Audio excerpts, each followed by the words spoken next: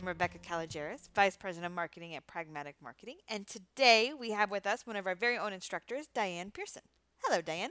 Hey, Rebecca, how are you today? Outstanding. So, Diane, you joined us about a year ago, I did. but prior to that, you've got 20 years of experience in vice president roles, general management roles. You've worked at $100 million revenue companies. You've worked at startups. You've started your own startup. You've started your own consultancy. You've got a lot of different experience that you bring, which also means that you've worked with a lot of different type of people. That's very true. Yeah, I've been an individual contributor all the way up to an executive leader, sales, marketing, product, operations, editorial, technical teams even. So I've seen a lot of different perspectives. I've got a lot of different perspectives, and the other theme that I have in my career is that I have been a change leader, and so in addition to all of those different functional areas, I found that there are some common behaviors, organization to organization, that can help or challenge an organization in the middle of change. Change is hard, and there's some, really obvious. There's the naysayers, the underperformers. There's some obvious problems when it comes to change. But one of the things I find really interesting is you talk a lot about some of they're almost hidden challenges with people, right? People you wouldn't necessarily expect to be a problem, who don't look at it on the surface. You call them high performing saboteurs. That's right. The high performing saboteur isn't the problem child of the organization. The high performing saboteur is the one who, through excellent work and ongoing leadership, has created an excellent reputation in the organization. And so this is a person who has legitimate credibility in the organization because of results. And so we've all got those folks in the organization, and those high performers are usually the best asset any company has. Where this starts to get challenging is when the high performer turns into a saboteur of the new direction or the new product, the new configuration, whatever new direction the organization is going. And so the high performer, when those folks become saboteurs, it can cripple the future of the organization. I mean, it certainly erodes morale. The passive aggressive behavior that comes out of that loose coalition and that influence can cause what I call active gridlock. There's a lot of busyness around trying to move forward with the change, but nothing's really happening. And that's what's so risky about a high performing saboteur. This is the person who everybody respects, who has decided to throw a monkey wrench into something new the organization is doing. So how do you recognize them? What's the quickest way to see them? Sort of the wolf in sheep's clothing. Well, the first way to recognize them is that they're saying no to something and they don't have a reason. These are frequently folks, with this credibility they have in the organization. They've built relationships, but they've got their facts about the organization. And in these particular cases, they're saying no, we don't know why, and they're not sharing why. They're being public in their criticism. Maybe they're even talking to customers. I came into one organization as I started to get my feet under me as a consultant in a challenge they were having with making organizational change stick. Was I actually heard from their customers, and we isolated this to two individuals, two leaders in the organization, who were sharing with customers their frustrations with what was going on in the organization, and it was causing some massive problems.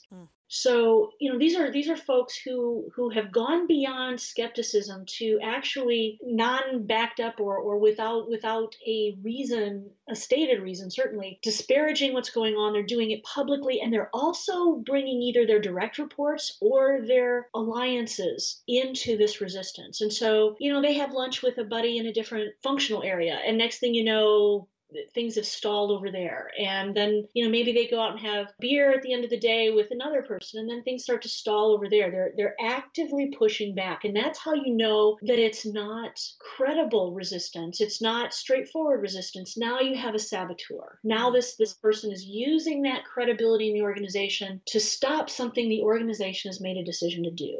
Well, that's very dangerous. Obviously, they hold a lot of clout. They were high performing, so they over a lot of functional areas. So diffusing that in a way that keeps them from blocking what we want to do, but also protects, if we can at all, the valuable asset that they've been for years. It's got to be really important, but not necessarily easy. Well, that's right. It's not, because this is one of those situations where frequently, first of all, the person who is implementing the new initiative, the new product, the new organizational structure, the new direction is a new person, him or herself. And so that person has much less internal credibility than this person does. Mm. The things to think about, first of all, are let's figure out why. Why is this person not embracing this new idea? You know, these are not people who don't embrace anything. They're not embracing this. So is it because they don't understand why? You know, have we asked the high performer to implement something and they don't know the backstory? Maybe they need to understand that backstory. And if this is a high performer, this is somebody who's that invested in the business, even if they don't have to know it. I mean, unless it's some massive market secret or legal reason why we can't tell them, let's share with them why we're doing this. They don't have to approve, but it always helps to have people understand. Then the next thing is, maybe these people have a reason to be worried. Have we asked for opinions? Have the people who have the knowledge been heard? And sometimes, and that goes back to something, you know, this is a topic for another day, but the destructive disruptor. Mm. You know, maybe we've come in and decided everything's going to change because this is the way we like to do things. And there might be a real reason why this high performer is saying no. So let's get that out of the way too. Maybe she has a right to be worried. Let's not just sweep aside the criticism. Let's investigate it. Give it its due consideration. Again, that doesn't mean we're going to change. It just means let's make sure these people who know what they're talking about have been heard. Mm-hmm. Now, if we get those two things out of the way, then there might be some other challenges. So the first one is, let's face it, we need to make it clear to this person that sabotage activities aren't going to be overlooked, no matter how fabulous you are. However, if this is a salesperson who is at 125% of quota, are we going to let that person go? Is it going to come to that?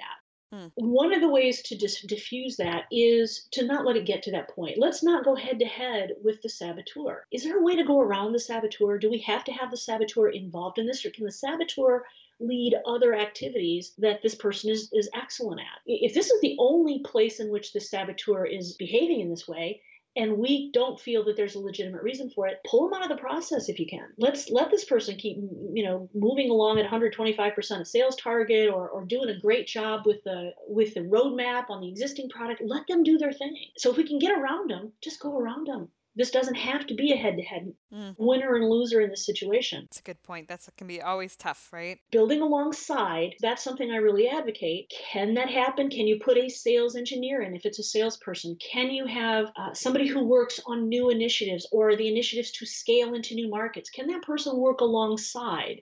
Can you re-goal this individual? What can you do it alongside? Because if this goes head-to-head, we have to be ready to let this person go. And we have to be ready with the nuclear option, if you'll pardon the term. And do we really want to do that? I mean, I think that sometimes we can get caught up in the change and not realize that there's other ways to handle it. Yeah. Now, let's say, for example, there's another reality of this situation. You know, maybe this person is sabotaging because they have a reason to be worried. Maybe this person's job really is in danger. Maybe this is somebody who is going to have less power or less influence or less say, or maybe even not be part of the company anymore because of this new innovation. Now, we have to face the facts as the innovators here, as the disruptors. We just have to understand that nobody's going to get happy about that. No. And nor should they. You know, if their approval rights have changed, if their budget rights have changed, if they're going to get laid off, we're not going to get this person on board. And we shouldn't put them in that position. At this point, if we know that that's what's going to happen here, first of all, if those decision rights are going to change, we should be very clear about it in private first and then in public. And then we have to enforce it. This is one of those places where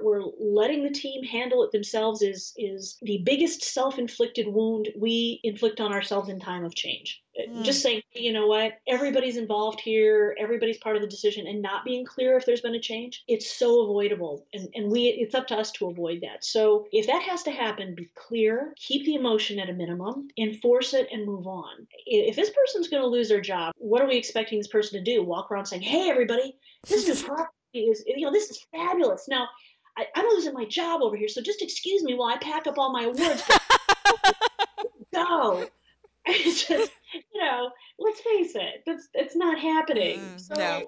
So, people are human. Let's make that happen as quickly, as quietly, as respectfully as possible and move on, because let's not expect too much of a high performer whose power in the organization is changing or who may be out of a job. If we're moving ahead, let's make sure that we're making room for continued success in the areas where there are continued successes to have. If they can be successful doing what they're doing, if they're just not a change person, they're really good at this thing but not that thing, and there's still room for that thing, let Mm-hmm. them do that. Let's not get too worried about it. There'll be people who want to do the new thing. But if these folks are providing toxic feedback, I mean, there are signs that say, you know what, it's time to think about whether this person is a high performer or a saboteur. And maybe it's gotten to the point where this person used to be a high performer and is now crossed over the line into full-on saboteur. And if this person is not providing specific and constructive comments, if this person is going public to customers and suppliers, if this person is withholding information or access to customers or contacts or data that is critical to move the initiative forward, or if this person continues to encourage key team members to stall a project, then we have to think about the reality of, is this person still a high performer, or is this person a former high performer who has now become a saboteur and will take the organization down in order to keep the status quo? And those are very, very hard decisions. But I think by the time you get to those, if you go through all the other what ifs, by the time you get there, the decision is easier. Yeah. And more logical, and it's the right decision for everyone. As a general rule, if you're to this point, I've had two of these in my career. You don't get to this point very often if you go through all the other options, but if you get to this point, the organization will come to you and say thank you, because it's a toxic relationship for everybody at that point. There is no more high performance. It's only sabotage, and at that point, everybody's ready for it to stop. And I have to say that I've had this in my career before with someone, and they were also thankful at the end. Yes. Not right away, right? It wasn't a thank you note as they parted, but because that toxicity that is so much of a part of them in that environment is actually not native to these people, right? High performers, it is not native to them, but they're in this, it's like a quicksand, and they're in this spot and they don't get out, and it's not healthy for them, it's not enjoyable for them.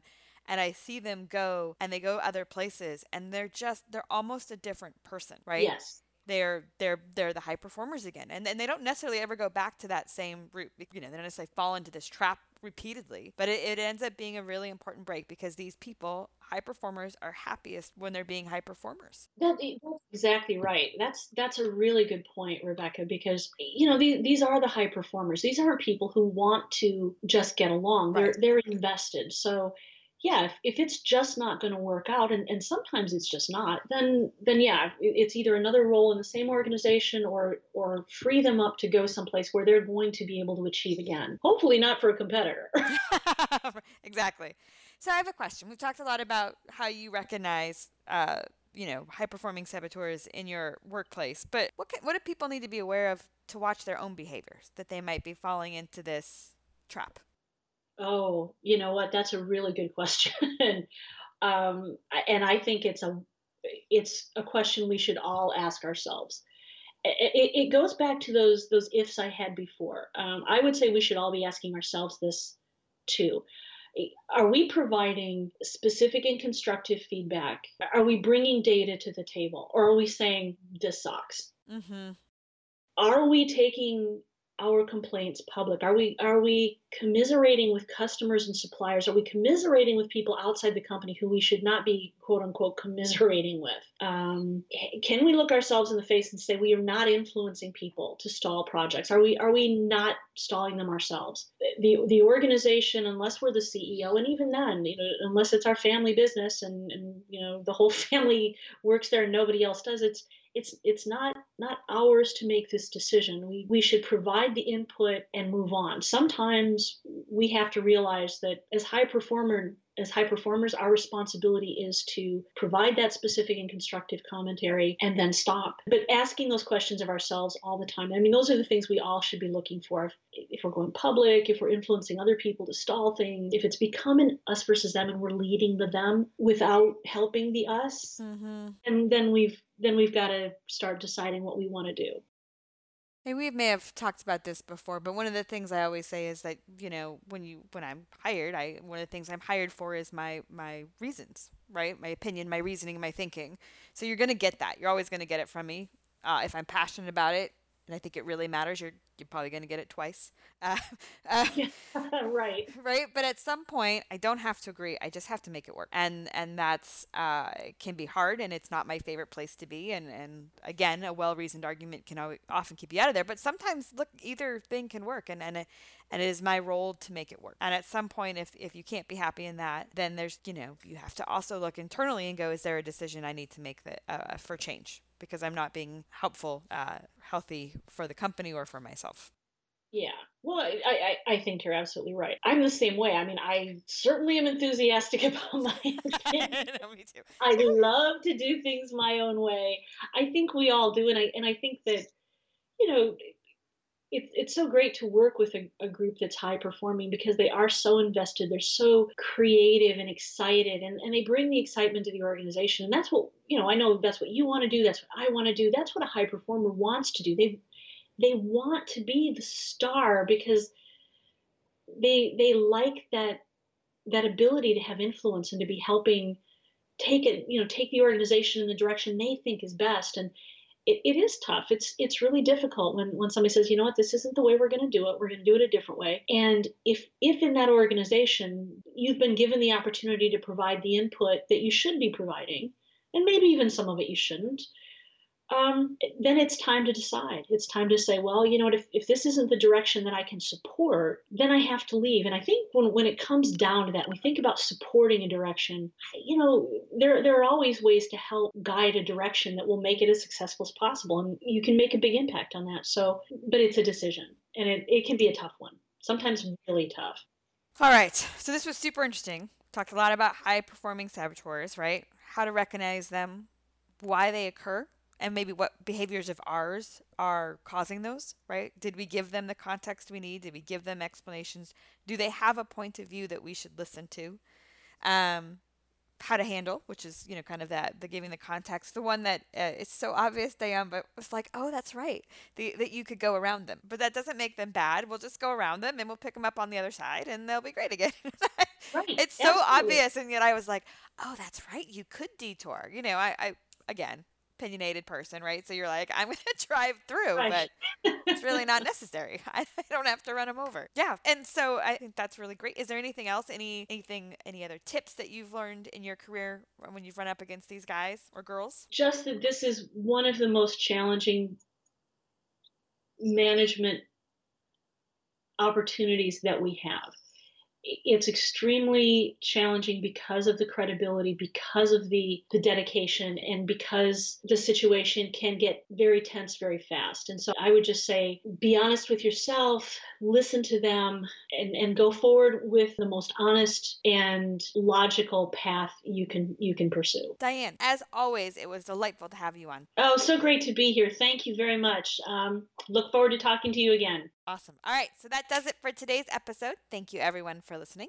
And don't forget to join us next week when we tackle another great topic designed to help you elevate your product, your company, and your career.